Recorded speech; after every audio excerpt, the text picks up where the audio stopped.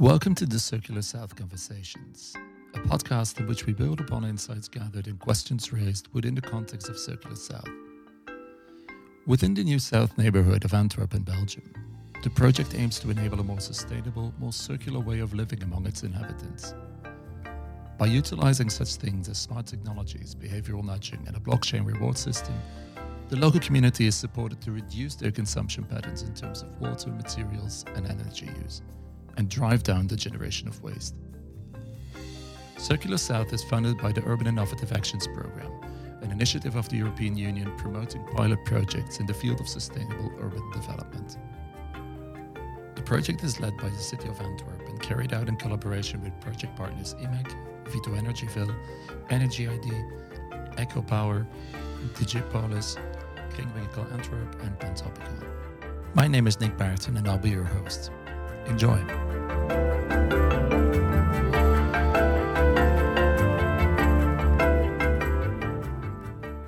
Grégoire, welcome to the conversation. Perhaps you could quickly start by introducing yourself and then we can take the conversation from there. Yeah, hello everybody. I'm a researcher and teaching also at Université Libre de Brussels.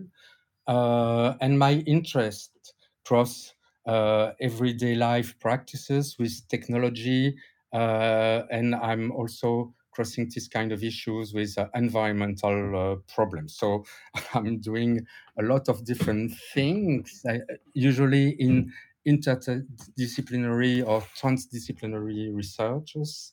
And I'm focusing more especially on energy because I think it's a huge problem.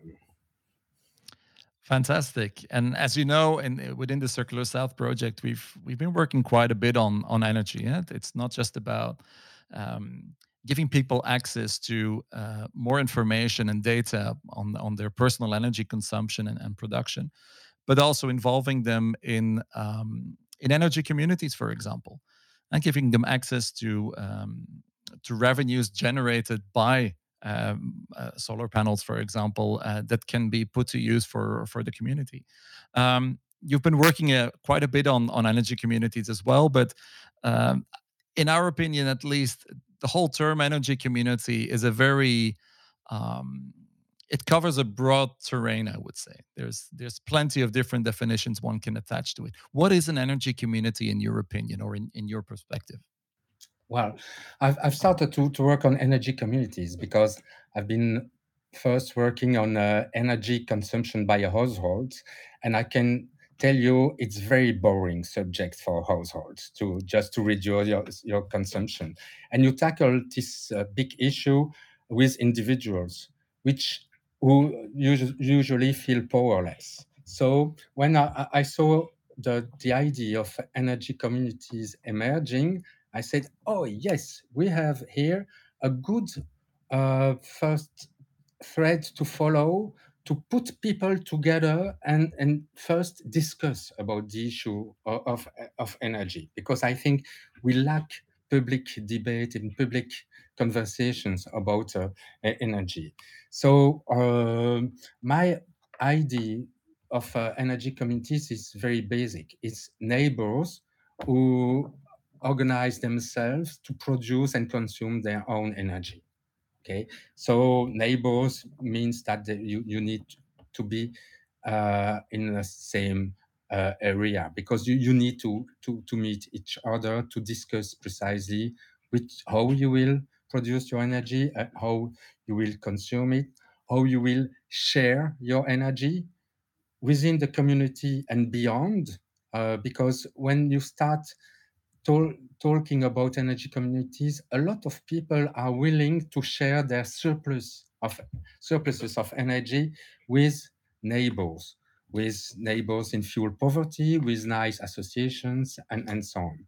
But there is, I've been observing that in several energy communities I'm following in Brussels, there is a kind of tension between consuming your own energy and sharing with others, because at the same times you are willing to consume your own energy, which means you need to be flexible to use the energy when it is produced, because storage is always limited and very expensive.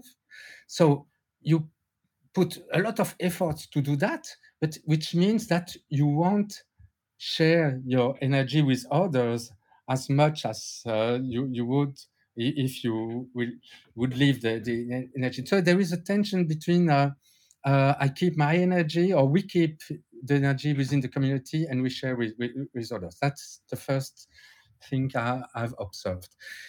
Another point which is very important for me for collective discussions is about social norms. We don't realize always to which extent social norms and conventions are shaping our ways of consumptions. We consume energy because it's just normal. The others do like that and so on. And we need to discuss about that with the others to just to contest some ideas and to reflect about that and to develop new ways. If you realize that you are not alone to think in some ways and that you have other alternative practice and you can share, then you have this feeling that you are not so abnormal that you could think, and so you can make social norms evolve, which is for me very important. So I think collective these conversations about energy are important, and it must,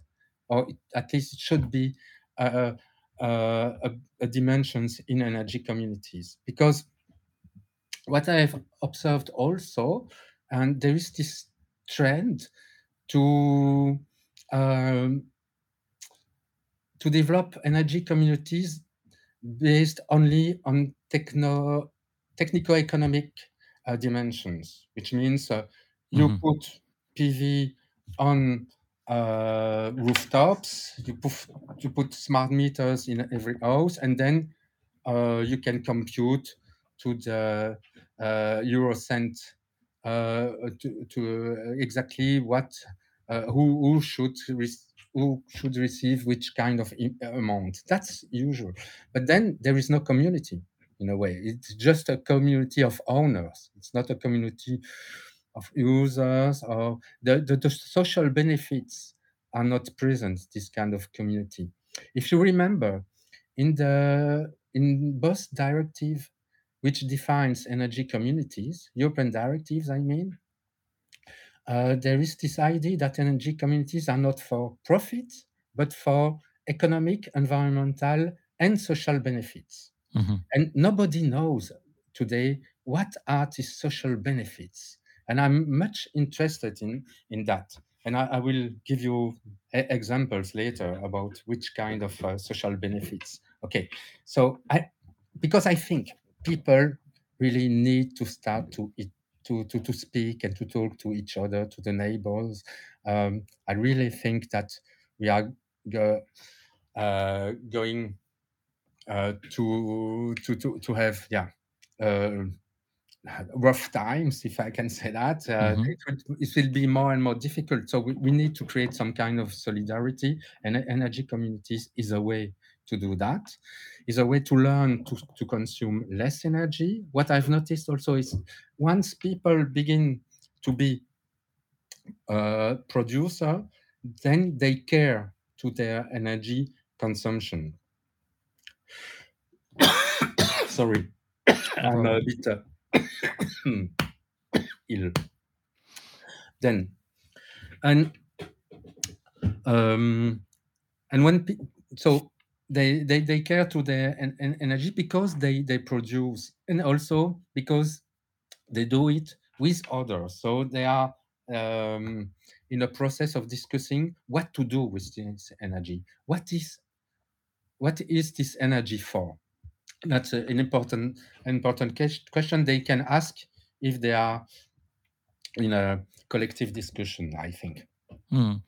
I think that's a very interesting dimension you touch upon, Grégoire, because also in the Circular South project, there is an energy community has been set up or recruited, you could say, by our partner EcoPower, and you could you could say that you could argue that it fits in the first category that you mentioned, for economic environmental interest or drives. People get together, they buy a share as a cooperant in the structure, and they get some revenue on the basis of their energy production through the installation that they help to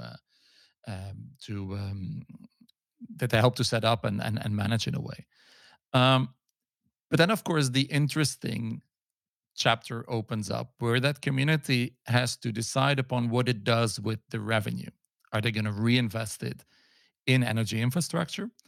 Or do they consider themselves not just shareholders in this economic structure, but also shareholders and stakeholders in the in building the tissue of their local community? And so, are they going to use the funds for initiatives or needs of the community in a broader sense, or are they going to keep them strictly oriented towards the energy infrastructure? And this is a chapter that we're only now opening up in the project. So, yeah, I think it aligns with with your discussion previously. So, what in your experience or opinion are other questions that those communities should be tackling? You already mentioned one important one. What's the energy for? What are we gonna use it for? And what do we want to invest in? So, what are other questions that might pop up or be important for them? Um, yeah, there is the extension of energy community, because you can say, okay, my community is just about the building. It's Mm, the inhabitants of buildings, and I can just sell the surpluses to the grid and to the market, and I don't care. Or you can say, oh no, I would like to be sure that my surpluses of energy will go to somebody who needs it, or who is interested in for any reason. And so you could also ask that. It's not mm, you can say, okay, the revenues you can also share among the members, but we know that the amount by persons will be ridiculous, or a few dozens euros mm, a year or something like that. And so it's why it's much more relevant to gather all the revenues and to decide to do something with it together. for the You common could good. Yeah. also, another options, and we have developed that in one community.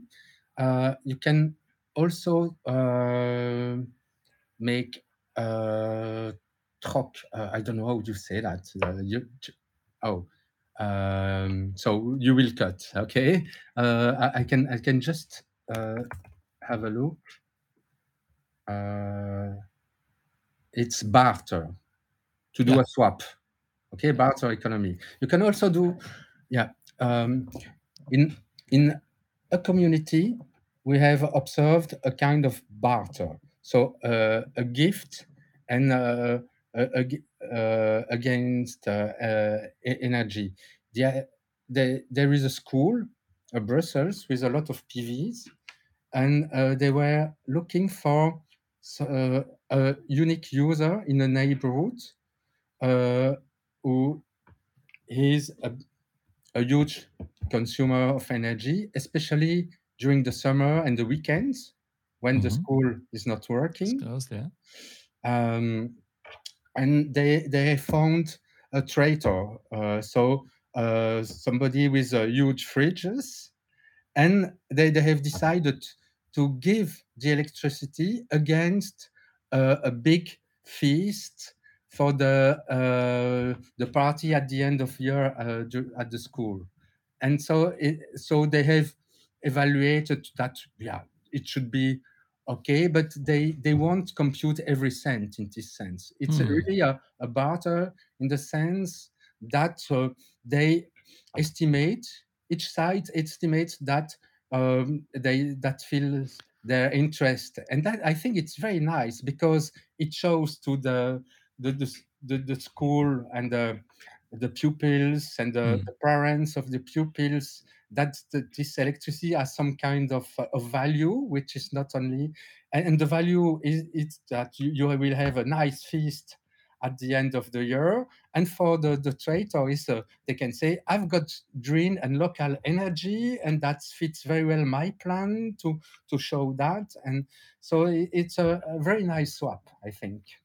Yeah, I think it's interesting for a couple of reasons. On the one hand, indeed, it for the altruistic move, you could say, but also that it helps to lower the level of abstraction of what energy and the value of energy is, right? Not just for the people directly involved, but indeed also for the kids, etc.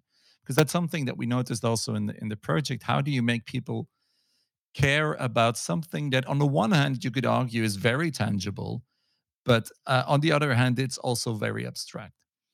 And it also has to do with the way um, that we count energy in a way. It's we talk about kilowatt hours. We talk a lot about a lot of we have a lot of ways of describing and quantifying energy, which we do not really feel on our skin. It's not like a kilogram that you can lift. It's not like a temperature that you can feel. It's something different that's being traded in the market, basically. Things initiatives like these and can definitely help to lower that level of abstraction. Yeah, and I've got, yeah, I agree, and there is a lot of discussion about the value of energy, because nobody knows the value of energy. Even the exchange value in euros, it's very difficult. But the use value is not obvious. We don't realize how much or how far energy is important in our lives. And so we have suggested and discussed in some energy communities to have some kind of organized blackout, which means, are you ready to just to experiment a few hours without electricity, just to realize if you really need electricity, in which areas. Maybe in some uh, practice, you will realize that you don't need so much energy in some practice, but maybe it's very necessary in some others. And then you can learn also to be more flexible. You will understand what is the use and the value of electricity. Plus, it's a great way to build your community, right? When the lights go out, you're going to need your neighbor. Yeah, Uh, indeed, also. Yeah, yeah. And or you can restrict the amount of electricity, because I, yeah, I put my count that it will happen in some way. mhm. We will have blackouts, which is an unexpected event. So I play really to have some this kind of experiments, like you have a fire exercise, Hmm. fire emergency. You've got this kind of exercise every year, but we could have also this kind of exercise, just and but you tell people, okay, there will be fewer hours without electricity. And I have studied a bit the reactions to blackouts. That's very fascinating. There is a lot of things happening. And if you foresee that, if you want people that there will be um, a lack of electricity, so they can organize themselves and make some kind of parties with candles or whatever, and that's not a huge problem. They can have different kind of problems, but at least you can foresee them. And well, indeed, I think it's a one way to create some sense of community, and that's at least a topic of discussion that might be raised within energy communities, because you asked this question. Yeah, I think it also uh, allows you to link energy. There's a lot more connected to it than merely energy. That's also something that we noticed in the project. I mean, energy and materials, even if they're two different flows at a certain level, they are intimately interlinked. The same goes for water consumption, etc. And there's no way to reach our goals if we don't start to look at them more as intertwined entities. So in a sense, if you would stress the community part of energy communities more, you could even end up at a certain point of, I wouldn't say losing energy as an objective, but still be um, there's kind of like a more integrated way of looking at a circular or a sustainable lifestyle in general. I think we're still in this phase where we need to split things up for people to understand and to raise awareness, but at a certain point, that's those boundaries are gonna Yeah, blur. Mm. yeah, I agree that we all our activities and our society is built on a continuous flow of energy and matter, and we don't realize that. And it's much more true for electricity because, as you know, electricity has to be always in balance between production and consumption, which means each time you switch a light on somewhere in the grid, there is a source which is activated, okay, for you, and you don't realize. And I I think that uh, we will reach this kind of limits, and we have to reverse the logic. Today, the logic is a logic of demand. You demand energy, you will get it. Tomorrow, I don't think it will be the same for different various reasons. I can explain you, but I think it's quite clear. So it will be a logic of offer, which means that we will need to integrate in our daily practices the environmental limits. We will have to align on what ecosystems can afford to us, can at some time, and that will be the limit. In some days there will be less energy, so we'll have to be slower to do less things. At some other points, we will have plenty of energy. We will be able to organize parties, and that will be wonderful. Um, but also, we can forecast this kind of production with the weather forecast. It's quite yeah, possible now to have the gross production of energy 2 or 3 days in advance. Okay, but it means obviously that we have to change all society if Mm. we want to organize the society like that, because we can't forecast. So the way we work, the way we move, the way we uh, we are together, and so on. But the IPCC says exactly that. We will need to change institutions, values, practices, and so on. That's very clear, and that's a way to begin to imagine what kind of society will be required by energy limits and climate change. Is that something that you encounter also in your research on the shift in social norms that are not perhaps the ones that we see, but the ones that we might need? Is Could you tell Um, us something more about that? I try to introduce this kind of discussion within energy communities, but it's a co-create work. So it means that we have to start with the questions of citizens, which is very nice.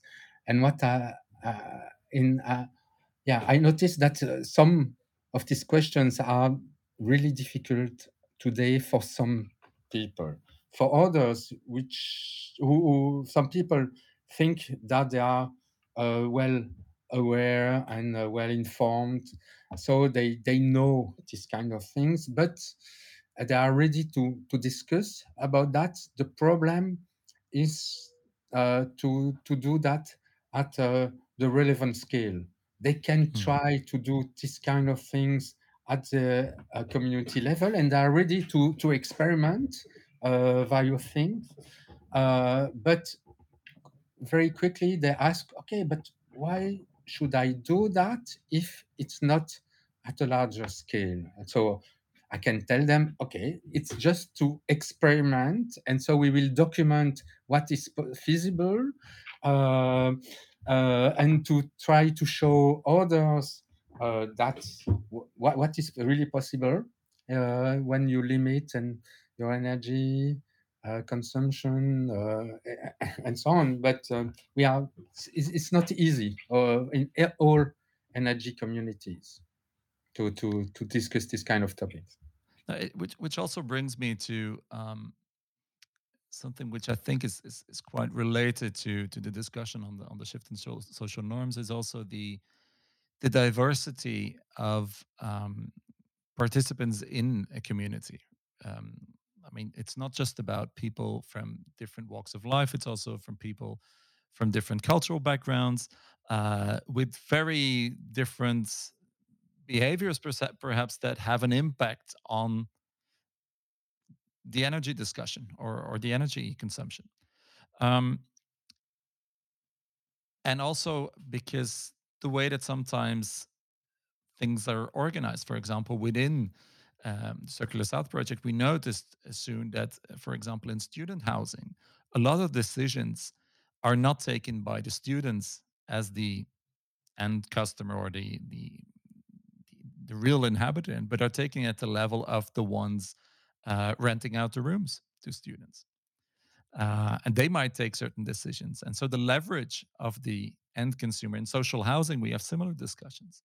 So how much you can decide for yourself and how much you can weigh on through your behavior on the energy equation can be very different also depending on the different group you belong to. Uh, is that something that you noticed in your work as well? Of course, there's the whole inclusion debate, but there's also the very practical issues of dealing with these very diverse groups often. Yeah, um, we have yeah we have energy communities uh, at various stages. So when there was already in place a social dynamics in the neighborhood, it is obviously much easier to start an energy community, and we have two communities like that. So they are already in, in in the process of doing things around and the environment, energy, and so they can go quite far. But even in these communities, you can see that it's a minority, an active minority who builds the energy community. So and they are very willing to include and integrate other people, but well, realize it's not obvious uh, because people are yeah as you know are not very interested in energy. Well, and in other energy communities, we have social housing. Hmm. We have a mixed area also in Brussels, really, with the different cultural backgrounds and so on. And that takes a lot of time to discuss and to start and to just. It's not that they are not interested. It's uh, indeed interested are not aligned at the beginning, and they need in a way to find a common objective, a common goal, and nobody can tell them what it will be.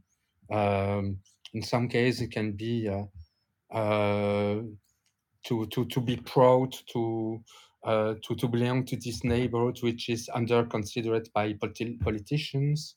In another case, it is we need to gather to talk to the owner, which is the social housing tenant. Okay, owner, sorry. Social housing manager, if you want. Okay, we need to gather to Mm. explain that we have ideas and we can be heard and so there is in some case the idea of recognition. Okay, we Mm. we the we are gathering because we have common problems and we want to be heard. Okay, and that's yeah, quite often the case that communities build first like that when there is some kind of inequalities as well, at least. Sorry. Um, but what I've uh, uh, thought also is energy communities that could be inclusive by default, if I can say. The idea would be to use only the low voltage station, which Hmm. typically feed 200 households, and to measure the electric flows at this stage. And so you won't need smart meters in every house to measure all the flows. So you won't have to, to compute in a very every cent in every house. You will have the revenue for all houses and households connected to the low voltage station, and then the revenue will be for the community, which is de facto defined by the grid. And in the European directive, there is the idea that everybody is welcome in the energy communities, because you can so you today, if you put PVs on rooftops in cities, I think um, at least in Brussels, at the beginning 100% of all energy will be consumed within the neighborhood. Hmm. If it is, you will need to put a lot of PV panels to have an exchange with the grid. So you can say, okay, all revenues will go to the community, but neighbors could say, hey guys, that's not fair because you are using my energy consumption to make money with, and and so the energy community could say, yeah, but you can join us. Please come. And so you will be able to discuss with us what we shall do with the revenue. And if the guys don't want to join, he can install a smart meters, and so Hmm. subtract the flows for himself, and he will realize that he will earn only a few dozen euros a year. That's my story. Uh, so by default, in measuring the electric flows at the low voltage stations, you can build inclusive communities in some way. But you need to realize then that revenues come from selling indeed the electricity to a low price, because in some way you have a reduction on distribution tariffs, and everybody is paying. Usually, everybody pays the distribution tariffs. So, in some way, it's everybody who pays for this kind of energy communities. Yeah, there's a lot of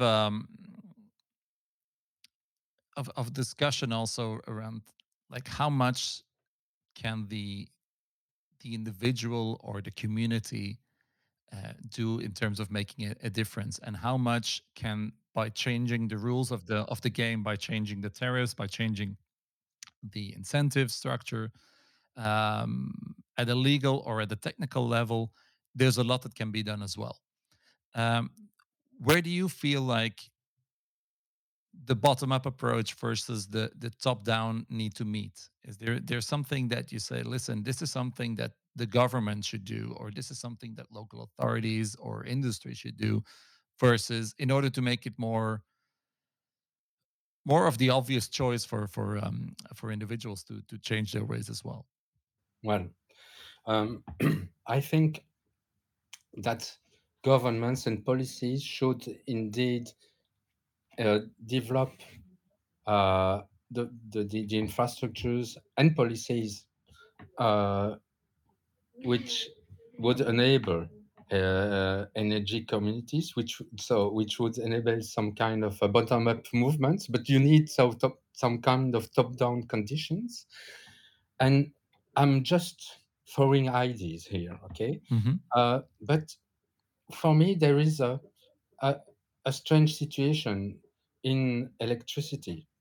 because you pay the infrastructure through the bills, which is quite um, inequitable. Okay, it's not fair in some way. You the roads are paid with taxes, okay, and with different kind of taxes. But why not the electricity infrastructures? Do you know that in Flanders, at some points, the DSO, the distribution system operators, wanted to sell a part of the grid to the Chinese people. So no, but that's crazy Hmm. to have to decide this. It belongs to the country, to the users, to the people, um, and I think it would be much more relevant that this kind of infrastructure is paid through taxes, and only energy is then paid through a bill, and so it would enable first to reduce fuel poverty Hmm. because half of the bill will be cut, uh, and to develop a lot of other ideas. It will give you maybe the idea of that the grid is a common good, and I really think it is. It's a common Hmm. good. It's something collective. It's what economists call natural monopoly, Hmm. which means that it belongs to everybody. And so governments should enable people to reclaim the grid, to say, okay, we are part of the grid and we want to take part to the management of this grid in some way. I think when you bring up the infrastructure element, if you start looking at, I mean, you mentioned it before, if you want to install solar capacity or you want to install batteries, you need a consensus of, especially in an apartment building, and we noticed that in the project.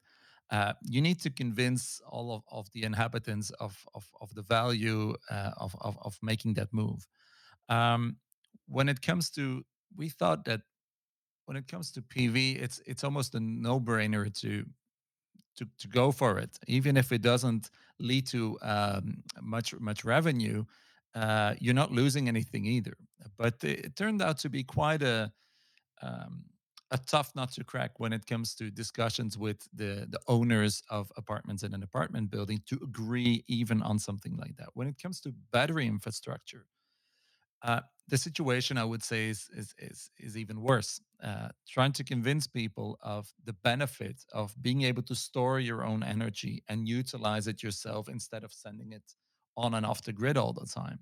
So there's also the the notion or the need to, I wouldn't even say convince, but make people understand what the value of investing in that infrastructure is beyond merely the financial means. There's a whole other reason of doing that.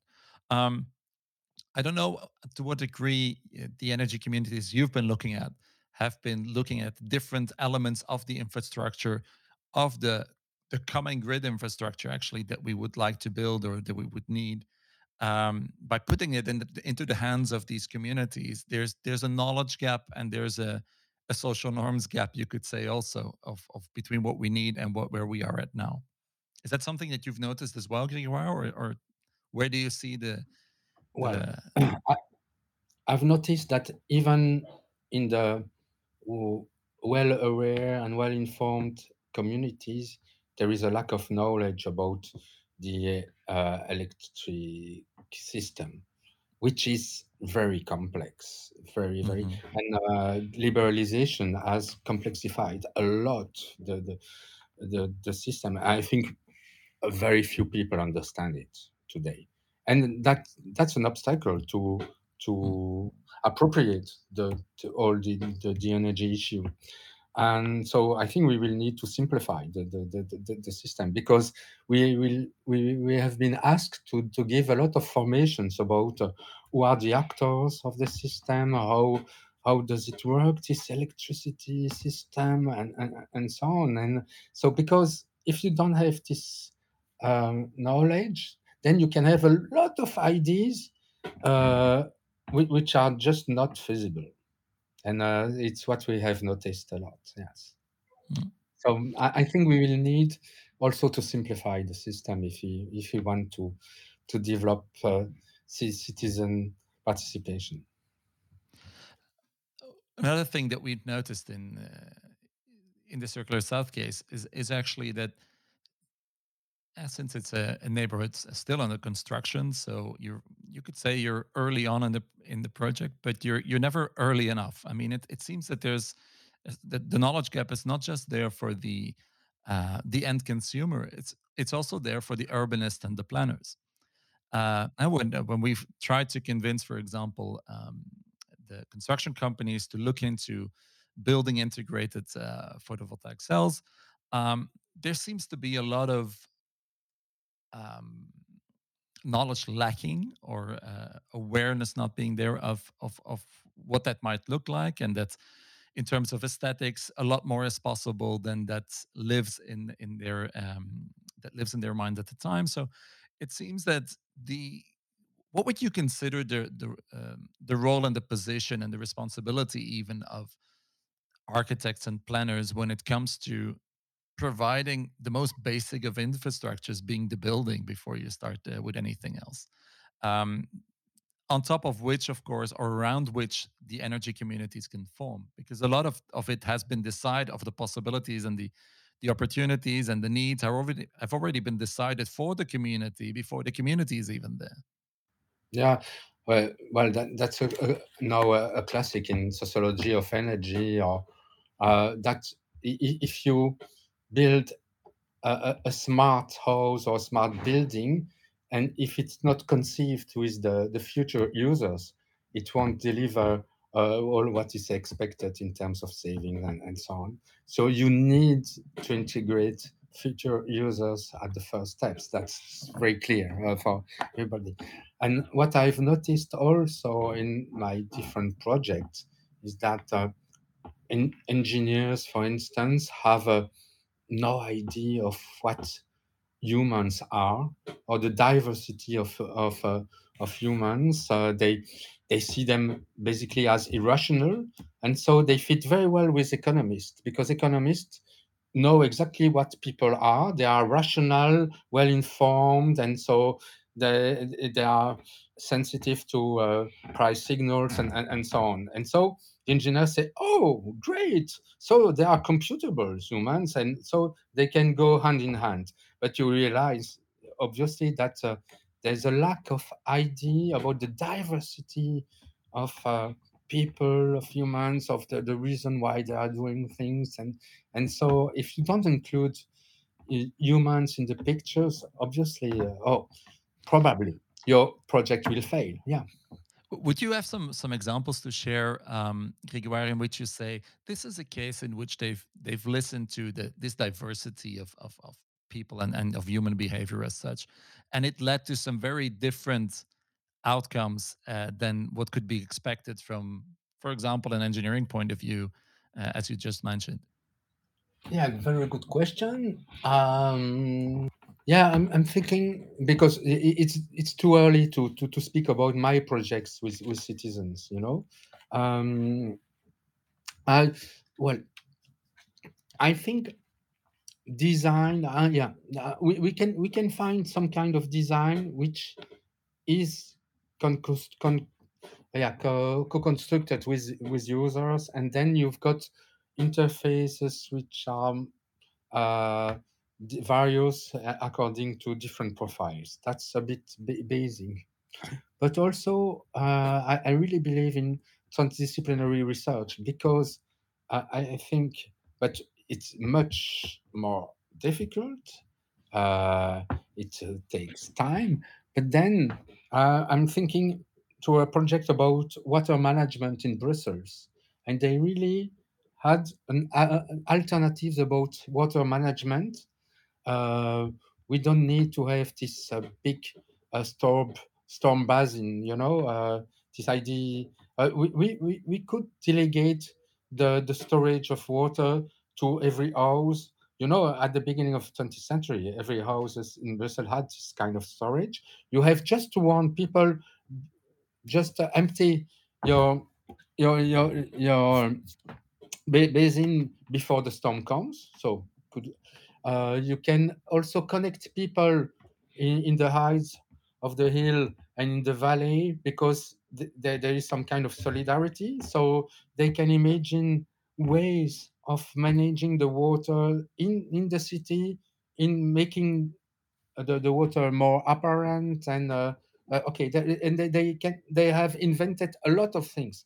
The problem is then uh, how you can convince governments, but first agencies, which are usually governed by engineers, which have done the same job for decades and know perfectly well how to to manage water, but not how to manage humans. Hmm. Yeah. And usually it's possible so to invent a lot of interesting things, and it will work, but it there is often a problem with the change in the institution, and to consider that, yeah, users can be integrated in the policies. They are not just foreigners or irrational people or very irrational people or whatever. Just leave all these labels and try to consider peoples are as they are, and you will find a lot of people willing to play with you. Yeah, I think that's the kind of approach that people, especially after the floods that we had over the summer, for example, that more and more people are waking up to or warming up to, is to say, listen, we can only get to a resilient system if we can incorporate the intelligence of everyone and not just of the top controller in something that has been predefined, and that is the first one to break down when something of this scale and complexity happens. Um, so I think also, yeah, it definitely comes back not just in water but in the energy communities as well. This way of, okay, giving people the resources and the liberties also to manage things in their own way. And of course, technology has a role to play, but it might be different or positioned differently than what we've been going for now. Um, One of the things that you mentioned earlier on, Grégoire, was, okay, communities have to find their their purpose. They have to find their common interests and figure out a way in which you could say to instrumentalize the energy discourse or the energy reduction, not just as a goal in itself, but as an instrument for their own purpose. Whether it is to make people listen to them, to show off that they can do something, or to solve certain problems or issues that they have. But it's always in function of something else Yeah, or to build solidarity or build in the neighborhood. solidarity. Yeah, Indeed. So there's a community need, and energy is actually is a way. Yeah. is a way to achieve that, Mm. um, which makes perfect sense to me. And it's also something that we've seen in the Circular South discussions with community members. They say, okay, it's all, we're not here just to to reduce energy for the sake of it, but if it's something that can either bring people together, so there's a social reason for it, or it can help raise awareness about certain issues we consider important for the functioning of our neighborhood. For example, when you deal with different cultural norms of how people deal with waste, or whether it's actually bringing more life, more a more dynamic or a higher dynamic to our neighborhood. It could also be one of the reasons why people do it. So, for example, we've also thought about engaging people through competition as an element of driving behavioral change, but also invigorating a certain community. So, are the strategies of competition and collaboration? How do you look at that within the context of energy communities, in your perspective? Whoa. Yeah, it begins to be late, and you ask more and more difficult question. Sorry. Because it has to do with the dynamics of the type Yeah, of community, right? I mean, you also have obviously have the emergent properties, but there's also things that you can rig the community in a certain way that it comes to a yeah to a certain point where it contributes to a certain goal or not. yeah. Well, we are not in the project. We are not there to build energy communities, but to help them to emerge and to develop and to give them all the tools they need. And and the recruitment is always difficult. And uh, what I see, I'm not sure I'm yeah, answering to your question, but what I see, you need to have some kind of concrete things at the beginning. When you explain in general, it doesn't work, and at the when you arrive with some kind of meters, so people can look at the energy production and consumption. Production, if they've got PV, then we can stimulate some kind of interest. It's a short time interest. We know Mm, that with this kind of monitors, people are interested a few weeks, not longer. But at least they say, ah, yeah, okay, I understand better. And so it's a way to attract them. You can, and I think in the dynamic of people, there is a self um, selection. People will come because they, okay, they are happy to be together, and but some others won't come because, well, they don't like these people and they don't think it's relevant to waste time with them. So I suspect that this social dynamics is a process also of selection, on which mm, basis, on affinities of sympathies between people, and and and if there is a common objective which is st- strong enough and which transcends a bit the individuals, maybe it will be possible to a more diverse group. You will be ready to trade off a bit your social relationship immediate for something else. Okay, maybe there is this kind of thing, but mm. it's very difficult To generalize, yeah. yeah, to generalize. Yeah, no. Perhaps as a closing question, Grégoire, if you would, if there are, what are the kind of learnings that you've gathered throughout the years that you say, okay, if people would start with new projects involving energy communities or neighborhoods, etc., what are some of the learnings that you would like to pass on to them that they can benefit from in either facilitating emerging energy communities or working with them for other purposes? If you take the different motivations, I think the economic one is not prevalent in the energy communities I see, except for people who are in fuel poverty, obviously. Okay, but uh, they say, okay, if I don't lose money, that's fair because I'm not here for the profit. I'm here for different reasons, and which are additive. It's not only one reason in general. It's for the environment, it's to make social relationships, to create solidarity within the neighborhoods, and so on. But very quickly, the idea of sharing electricity becomes problematic because we don't know exactly what is sharing electricity. From a physical point of view, you share your electricity anyway. So it's more a question of measuring fluxes and to do a fair repartition. And then there is a lot of discussion around that. And that's not clear. That's not clear at all at the moment. What is a fair repartition of revenues, and to make this distinction between sharing electricity and to do repartition of revenues. So that's not clear at the moment.